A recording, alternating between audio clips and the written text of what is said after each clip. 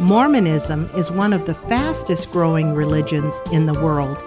Have you ever wondered in what specific ways Mormonism differs from the Christian faith? Join us today as I interview Bill McKeever, founder of Mormonism Research Ministry and author of Mormonism 101. The book provides answers to your questions and examines the major tenets of Mormon theology and compares them to Orthodox Christian beliefs. Today, we'll focus on what Mormons believe about God the Father and Jesus Christ and how it differs from what the Bible teaches. This is Kay Meyer, president of Family Shield Ministries, and your host for today's program. Welcome, Bill. Thanks so much for being my guest today. Glad to be with you, Kay. Glad to be with you. All right. Well, I know you wrote this book some years ago and then revised it recently. Is that correct? Yeah. Eric Johnson, my colleague at MRM, we wrote this book back in the year 2000. And then Baker, after we talked to them a little bit about some of the things that we would like to have done to a reprint of the book, asked if we would go ahead and revise it. And so what we did is we went through the entire book. We kept the skeleton pretty much the same. So it's kind of broken down like a mini systematic theology dealing with different aspects, and then there's subcategories. But what we wanted to do is we wanted to really strengthen the impact of the book by focusing a lot more on what we have found to be sources that Mormons cannot easily dismiss. And what I mean by that is many times, if you've ever talked to Mormons for any amount of time, you'll probably find that sometimes when you bring up a comment made by a Latter-day Saint leader of the past, let's say whether it's Brigham Young or John Taylor, the third president, or even guys like Bruce McConkie and people like that, some Mormons who are not really familiar with the authority factor of those gentlemen would easily try to dismiss some of the things that they may have said that a Mormon might not currently agree with. So what we did is we went through the book, and we still have some comments of men like that in the book when they're very appropriate, but we went to sources such as conference messages. Mormons have general conference twice a year here in Salt Lake City, and Mormons are told that when something is said in conference, they can pretty much take that to the bank as being a doctrinal mandate. We also cited a lot of church manuals.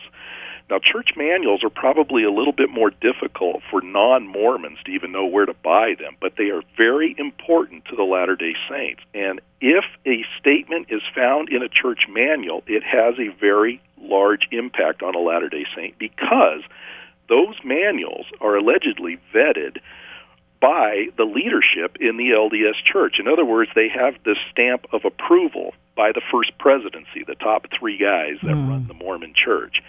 It's difficult for a Mormon to just blithely dismiss a statement if it's found in a church manual. So we put in a lot more quotes from church manuals, a lot more quotes from General Conference, and I think strengthened the book immensely.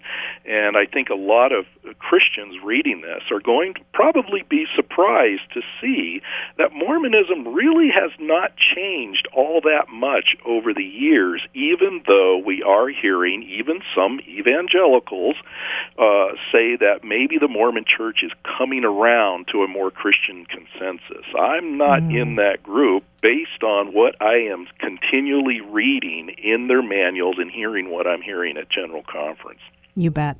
Well, we're going to get to a couple of the first chapters in the book. But before we do, one of the things I really liked about the chapters is you begin each one with what you call Mormonese and kind of definitions, explaining words that we often know, but explaining what Mormons actually teach about those. Can you just give us an example of one of those? Because it really is very helpful in short form, right there, bolded as you get into the chapter. Just explain, give an example of something. You're absolutely right. Having a good handle on how Mormons define certain words is utmost important in having a positive conversation with a Latter-day Saint. one of the biggest complaints I get from a lot of well-meaning Christians who write me wondering what in the world am I doing is when I ask them, well, did you ever have the Mormon explain to you what they mean when they use certain terms? And many times they'll say, well, no, why did I have to do that? And I said, well, it's because they're using a completely different dictionary in a lot of these areas. For instance, let me give you one good example. In Chapter 1 of our book, which is God the Father, it starts on page 31, we use the word gospel. Let's take an easy one, gospel. And the definition that we've included for our readers is all doctrine, principles, laws, ordinances, and covenants necessary for a Mormon to receive godhood. Mm-hmm. Now, I would venture to say not too many evangelical Christians would define the gospel that way. No. But yet that is exactly what it is to a Latter-day Saint. Mm. The problem, of course, is when you look at the Mormon view of salvation, the gospel, which is known to us as being good news, readily becomes bad news for the Latter-day Saint, because I don't know of any Mormon who's really doing what they're supposed to do in order to receive the best that their religion offers its members. So if they can't achieve it, then how in the world can it be good news? Yeah. The reason why we put this Mormonese section in there is because we have found that many times Christians are hamstrung because they don't really know what the Mormons are saying when they use these terms, and they have a tendency to walk away from the conversation thinking that they agreed on everything, when in fact they just talk past each other. Yeah, it's very difficult, and I know we always say that too. So I really appreciate that at the very beginning of each chapter. So let's talk about what the LDS, Latter-day Saints, believe about God and how it differs from Christian beliefs. Let's talk about God the Father, just as we begin, what you have in your chapter related to that. Okay. Well, what we try to do is we show that if, in fact, the God, the one they call Heavenly Father, is different than the God of the Bible, how in the world can we in good conscience embrace the LDS Church as being part of the Christian faith if even their view of God is not fitting the attributes of the God we find in the Bible? Now, when you go through the Book of Mormon, you're going to find that there are some statements in the Book of Mormon that I don't think most of us as evangelicals would have a problem with. For instance, let me give you one example.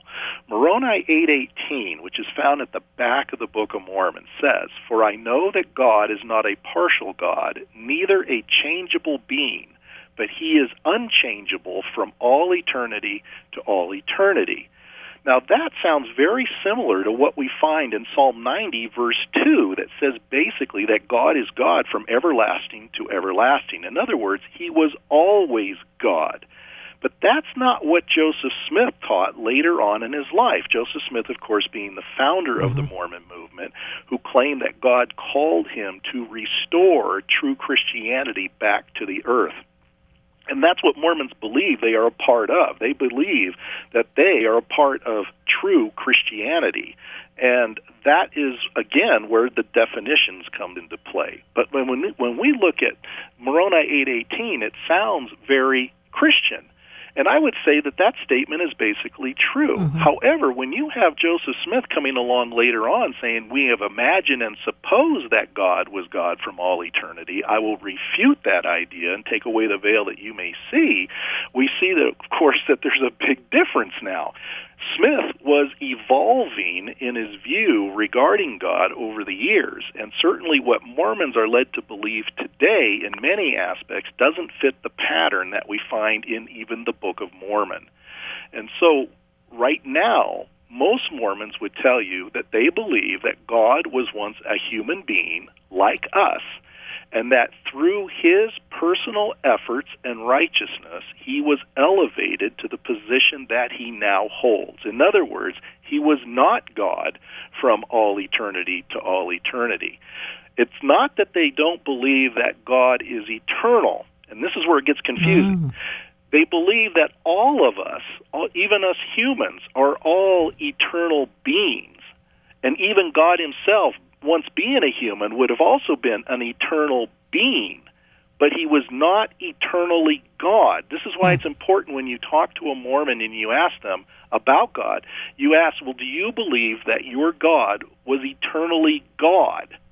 Don't just say you believe your God is eternal. They can say yes to that, but you have to phrase it correctly and say eternally God. If they're familiar with what Joseph Smith taught, and if they're familiar with the official position of the church today, they will not be able to answer yes to that question. So they believe God is not eternally God. Not eternally God, that he became God at some point in time. When exactly, we don't know.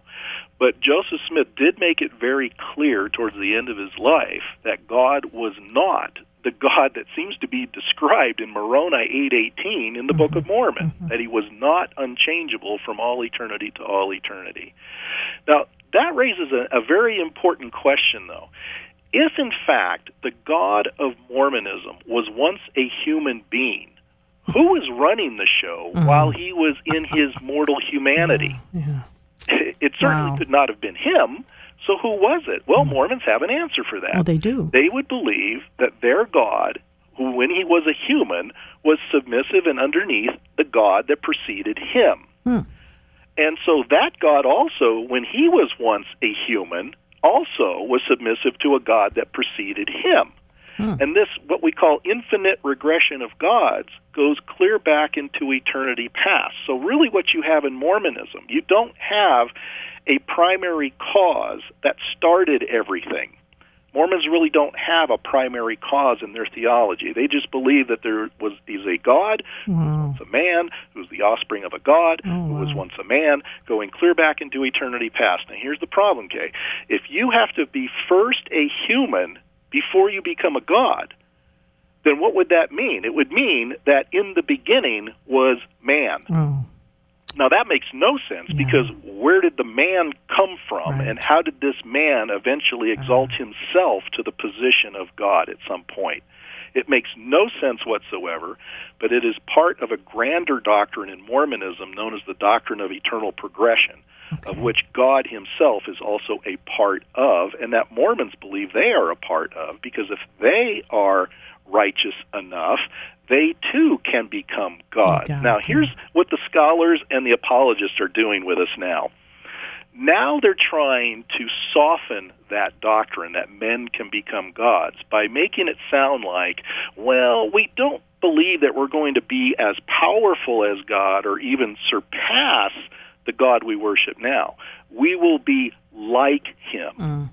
So my question then was, okay, what do you mean by you will be like him? If you're not going to be as powerful as him, and you're never going to surpass him in his omnipotence and whatever, then you're going to be a lesser God than the God you believe in now, correct?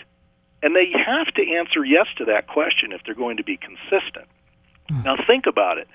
If that is true in how Mormons achieve godhood, wouldn't it also be true of the God that they are worshiping right now, the one they call Elohim, or Heavenly Father? If it is true and they're going to be consistent, that means that Elohim, the God of Mormonism, God the Father of Mormonism, is a lesser God than the God that preceded him. That God would also be a lesser God that preceded him, going clear back into eternity.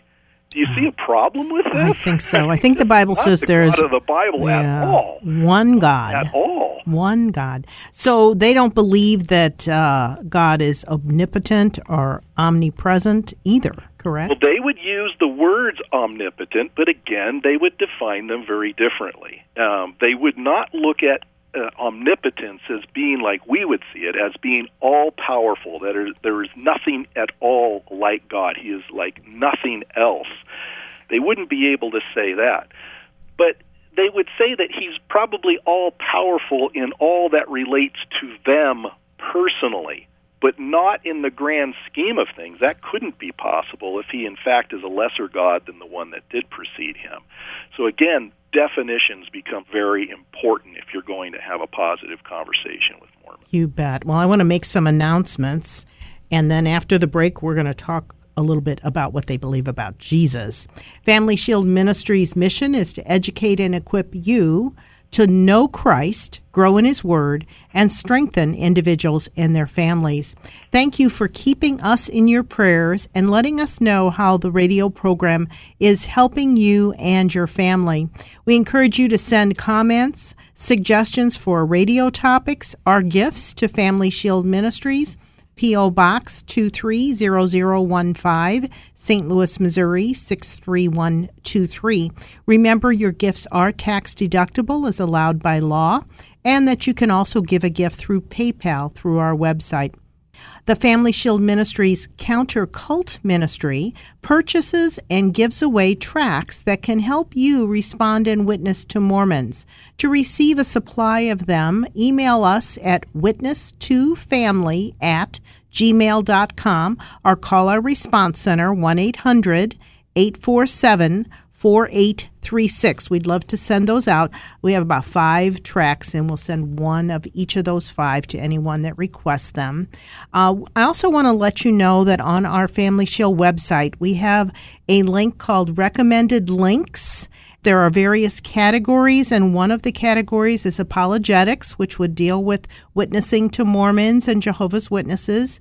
Bill's organization, Mormon Research Ministry, is under that. And there are just so many wonderful resources, and I just want you to know about that. Our complimentary email newsletter shares upcoming radio guests and program topics that you can promote at your congregation and to your friends.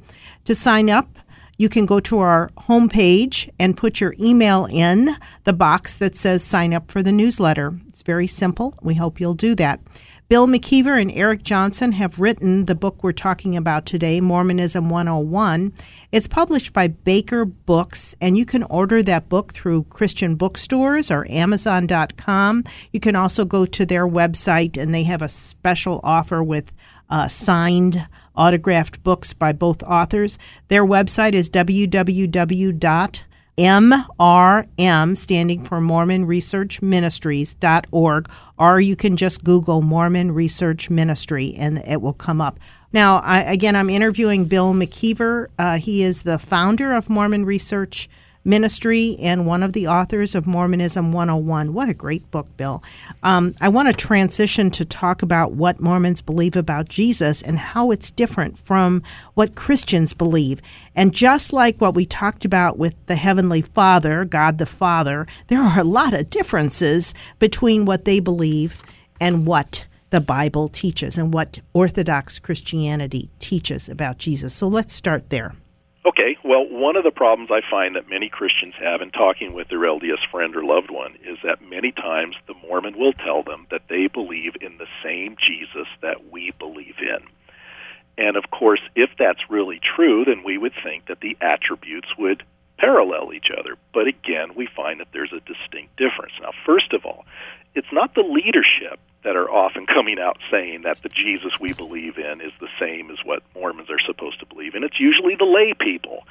And when you look at the teachings of the leadership, we find that they have been pretty clear that there is a distinct difference between the two. Let me quote you a statement from a book called Mormon Doctrine. It was written by Mormon apostle Bruce R. McConkie. This is found on page 269, and this is what he said. And virtually all the millions of apostate Christendom have abased themselves before the mythical throne of a mythical Christ, whom they vainly suppose to be a spirit essence who is incorporeal, uncreated, immaterial, and 3 in 1 with the Father and Holy Spirit. This is a Mormon leader saying basically that our understanding of who Jesus is false. Now, when you have Gordon B. Hinckley, who was the 15th president of the church, make a statement in General Conference back in 2002, this is in the April 2002 General Conference, and this statement can be found in the May 2002 issue of Ensign Magazine, which is an official publication of the LDS Church. This is on page 90. This is what Gordon B. Hinckley said. As a church, we have critics, many of them. They say we do not believe in the traditional Christ of Christianity. There is some substance to what they say. Now, if the leaders are saying that there is a difference, then why is it that Christians want to assume that there isn't a difference, even though their neighbor might say there isn't? But remember, the Mormon neighbor doesn't speak for the LDS Church. Mm-hmm. They probably have a lot of their own personal opinions that may not even reflect what the church wants its members to believe. This is why we as a ministry try very hard to cite what the church has to say for its membership. And so this is why we like to go to the people who have the authority to speak on doctrine and not necessarily like BYU professors who really have no authority to speak on doctrine, unless, of course, it lines up with what the leaders have said. But let's look at one of the biggest things that I think troubles a lot of us as Christians. In Mormonism, it's taught that all of humanity are the literal sons and daughters of God, that all of us as humans lived in the presence of our heavenly parents. This would be the Heavenly Father that we just described in the first half of the show. And Heavenly Father, according to Mormonism, is married to what Mormons refer to as Heavenly Mother, or in some Mormon cases, Heavenly Mothers, because in the 19th century, I should say in the 19th century, when polygamy was popular, Mormon leaders were arguing that God himself was a practicing polygamist. Now, think about this. Goodness. In this grand scheme of things, where you have a Heavenly Father and a Heavenly Mother, and they're procreating children in this spirit world, the pre-existence, before we came to earth, the firstborn son to them was Jehovah, the pre-incarnate Christ. This is the Mormon Jesus. Later on, another son was born named Lucifer. This is where the relationship between Jesus and Lucifer comes in. Now, not only is Jesus related to Lucifer in this familial aspect, but we're also related to Lucifer. He's also our brother as well, if Mormonism is true.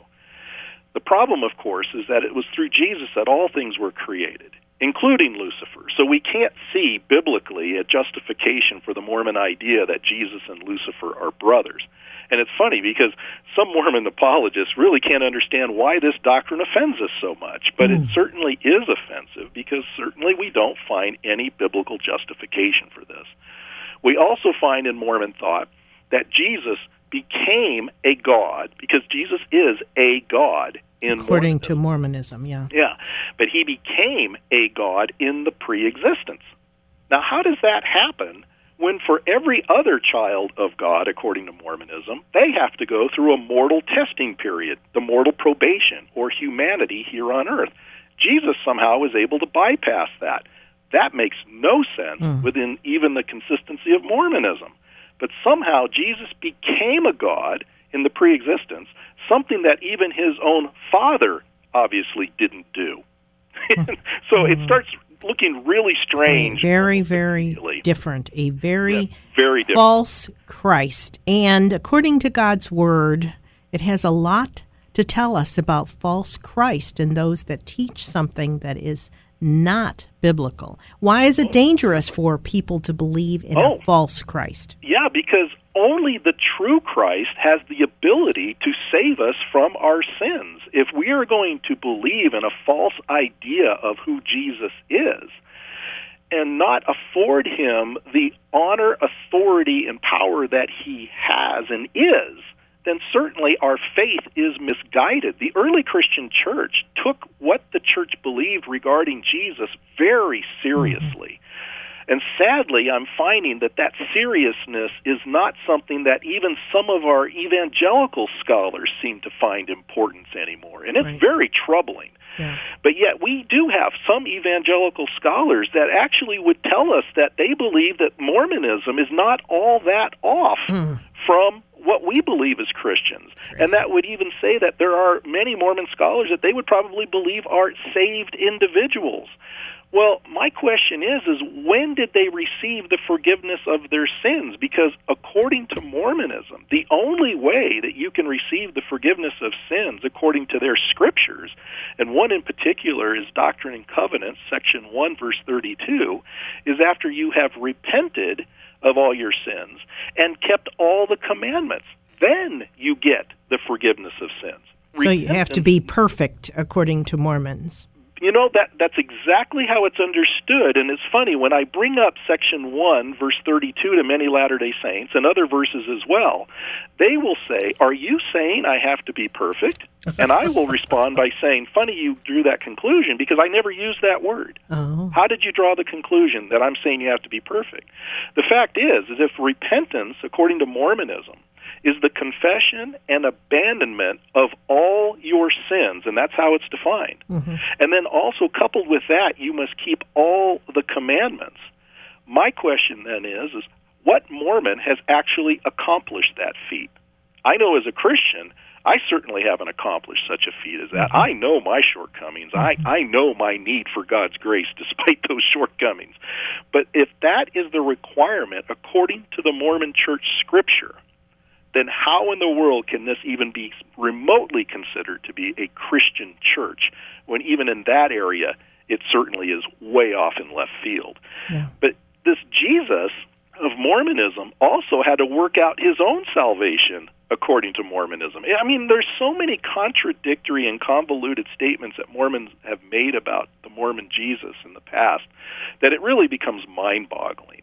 And this is probably why we find so much folk Mormonism here in the state of Utah. I talk to Mormons a lot, and many times they will tell me things, and I'll look at them like, where did you get that? Because I don't recognize that as being anything close to what's being taught in their scriptures, and certainly it hasn't been taught by the leadership. And I think it's important to cut through the folklore and get down to exactly what is it that the Mormon Church wants its people to believe. And this is why we spend so much time trying to research exactly what the Mormon leadership has taught and what their manuals are teaching their people today. Yeah, absolutely.